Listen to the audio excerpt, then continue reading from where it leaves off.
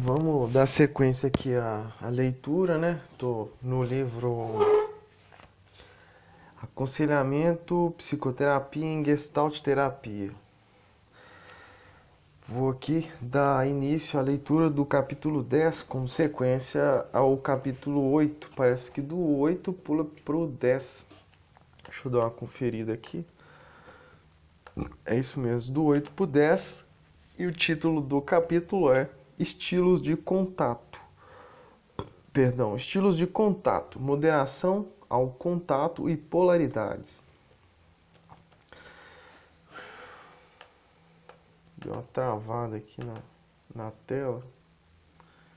Logo agora que eu tô gravando. Oh, meu Deus. Tá carregando. São 12 páginas, bora lá. Releitura aqui do título. Estilos de contato, moderação ao contato e polaridades. Capítulo 10.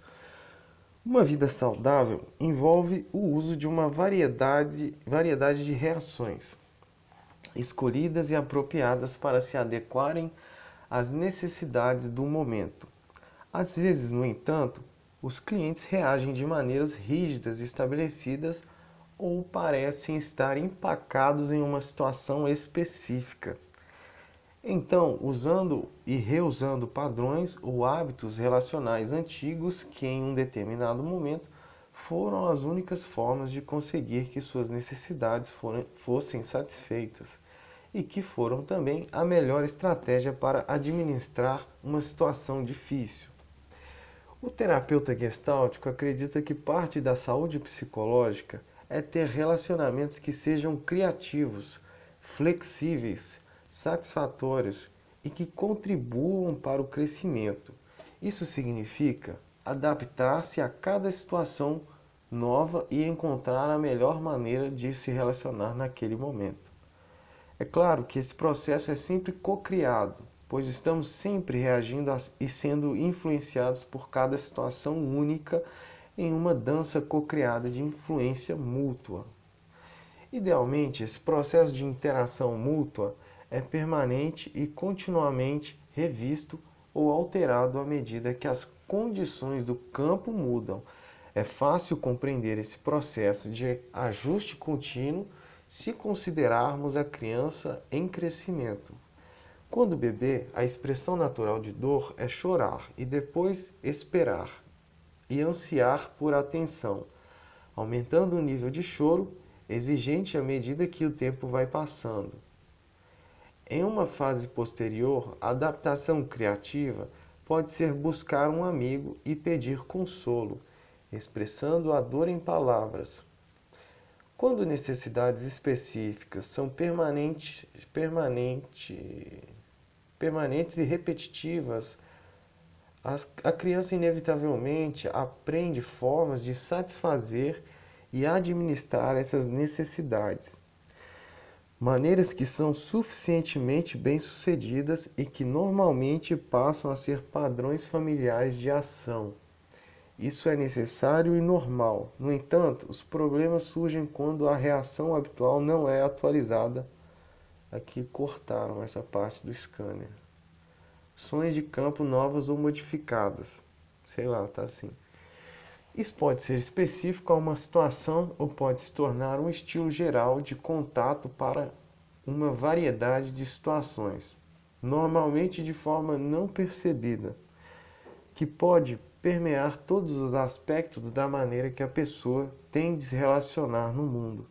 A pessoa, então, não está livre para fazer novas escolhas ou ajustes e repete a mesma reação relacional que em um determinado momento lhe foi útil, ou que pelo menos lhe pareceu útil naquele momento. Ela transfere uma maneira antiga de ser para o presente, semelhante ao processo de transferência que descrevemos no capítulo 12.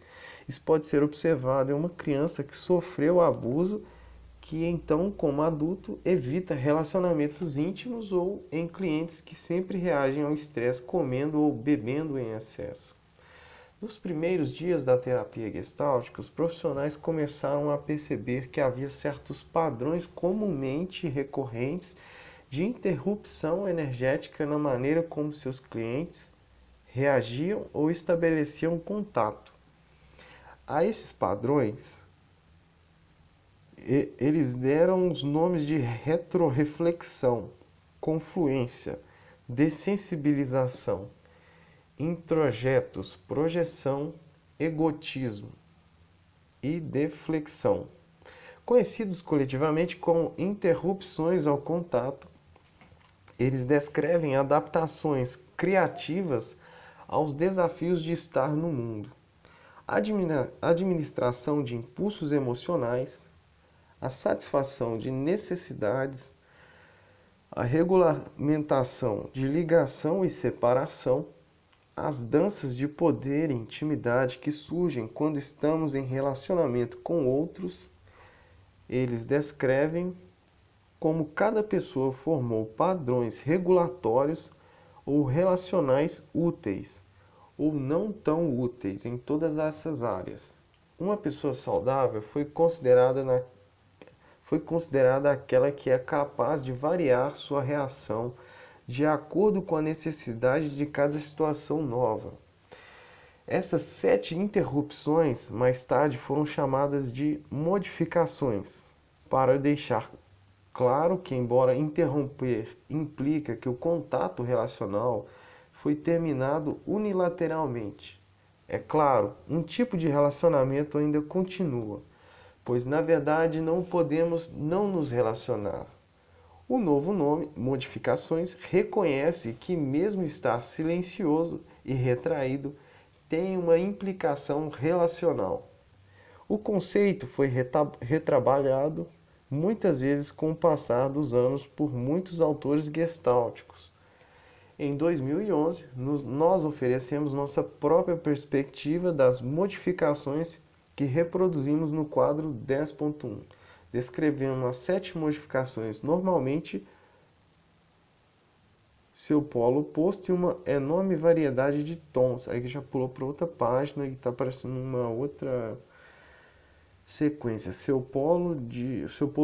polo oposto e uma enorme variedade de tons, entre elas como as cores em um catálogo de tintas. Eu não entendi, mas está assim. Às vezes qualquer posição no contínuo seria apropriada. Por exemplo, a confluência entre uma mãe e um bebê recém-nascido. E em outras, a mesma posição seria desnecessariamente rígida e inapropriada. Exemplo: confluência em relacionamentos de dependência mútua. É preciso enfatizar, é claro, que o cliente é o juiz final daquilo que é apropriado para ele em sua situação específica. Aqui está o quadro 10.1, fala escrito assim: modificações de energia e estímulo, retroreflexão, aí tem tipo um tracinho, e no outro lado impulsividade. Aí está igual em todos os outros, como deflexão, aceitação, dessensibilização, sensibilização exagerada, são 2 polos, né? Modificações de contato interpessoal, confluência, diferenciação, introjeção e rejeição. Aí vem modificações do autoprocesso, automonitoramento, espontaneidade, projeção, assumir a responsabilidade. No entanto, mudamos um tanto de ideia desde a última edição. Ainda acreditamos que pode ser muito útil manter a ideia de polaridades. Igualmente, é importante reconhecer o impacto do relacionamento em nossos estilos de contato. Como com pessoas diferentes, iremos adotar posições diferentes do contínuo.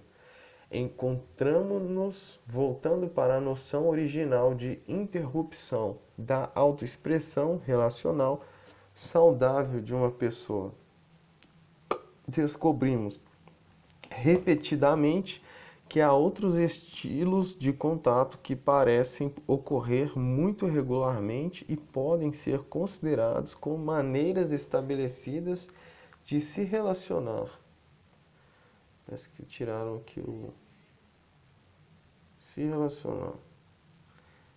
Embora, claro, forme um aspecto de um contínuo, decidimos que há mais mérito em considerar algum deles separadamente.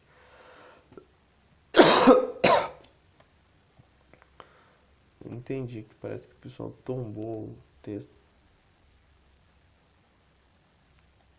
Consequentemente, concentramos-nos em 8 estilos e oferecemos sugestões sobre como reconhecê-los e trabalhar com eles. Eles foram ligeiramente retrabalhados desde nossa última edição, como no caso anterior removemos o termo egotismo, pois acreditamos que ele induz a erro e o substituímos como automonitoramento. Também nos esforçamos para usar palavras, verbos sempre que possível que refletem as modificações e interrupções. Usamos a palavra de forma intercambiável, dependendo do contexto, como processos ativos para regulamentar o contato, não posições estáticas. Como consequência, escolhemos diferenciar introjetos como crenças estabelecidas que localizamos no capítulo 11, do processo do aqui e agora de introjetar ativamente, em que o cliente de forma não crítica adota suas sugestões ou palavras sábias. Isso nos consideramos um processo dinâmico, diferente de introjetos ou regras, e como um tipo de confluência. Então o quadro 10.2 aqui escrito as palavras, né? Confluência, introjeção, projeção, deflexão, retroflexão, dessensibilização, automonitoramento e impulsividade. Continuando, padrões de contato como gestalts fixos. Para reiterar às vezes uma modificação ao contato é uma gestalt fixa, ajuste criativo que foi necessário para uma situação no passado do indivíduo, que agora se tornou habitual. Com frequência, as modificações mais rígidas e persistentes foram originalmente uma adaptação. Por exemplo, a uma mãe exigente, confluência, uma supressão de espontaneidade em uma família que causava vergonha, retroflexão. Uma tentativa de ser uma criança perfeita, automonitoramento. Uma defesa contra a dor, dessensibilização. Ao observar um padrão de relacionamento repetitivo por parte de seu cliente, você precisa primeiramente estabelecer se essa é uma forma de estabelecer contato, que só ocorre dentro do relacionamento terapêutico. Em outras palavras, se é algo que você e seu cliente estão co-criando. Se esse é o caso, o foco será o meio termo do relacionamento. Se, no entanto, o relato que o cliente faz de seus relacionamentos fora do consultório parece sugerir que esse é o estilo de se relacionar que ele usa na maioria das circunstâncias. As exceções, sendo sempre um tema interessante a ser investigado, estaria na categoria de relacionamento rígido que descrevemos na página 199 e que é normalmente um aspecto importante da queixa que trouxe o cliente para a terapia. O ponto de partida terapêutico, no entanto, está sempre no relacionamento aqui e agora. Por exemplo, seu cliente descreve um padrão de retraimento social e falta de confiança. Você observa em uma sessão que a voz dele fica mais baixa e hesitante e que ele então olha para o chão. A primeira pergunta é: o que foi que acabou de acontecer? O que é que ele está vendo em você que pode ter provocado essa reação familiar? Convide seu cliente a compartilhar com você sua experiência daquilo que estava ocorrendo entre vocês dois. É possível que isso lhe dê uma informação valiosa sobre sua própria maneira de se relacionar que não estava consciente. Por exemplo, você pode ter estado franzindo a testa enquanto ouvia. De maneira importante, vocês dois podem chegar a entender de uma maneira mais imediata o que é exatamente que provoca esse estilo de estabelecer contato. O que foi que ele sentiu quando viu você franzir as sobrancelhas? Por exemplo, presumindo uma crítica, ele deflete e se retrai. É importante ser sensível em sua maneira de investigar, porque, é claro, há um espaço para uma ruptura relacional nesse momento. O cliente já foi provocado a entrar em algum padrão, seu, o que significa que ele já está se sentindo ameaçado. Se o terapeuta simplesmente fizer uma afirmação confiante, aspas, de observação, há um risco de o cliente experienciar isso como nova crítica ou acusação de vergonha. Isso é uma possibilidade, principalmente se o terapeuta começou a se sentir ansioso, como muitos terapeutas o fazem, sobre a perda aparente de contato relacional. O terapeuta precisa abordar uma exploração meio-termo, com empatia e curiosidade, estando pronto para compreender como ele pode ter sido vivenciado, como sendo intrusivo, distante ou argumentativo, por exemplo, e estar interessado em que reações foram evocadas e que sentidos foram feitos.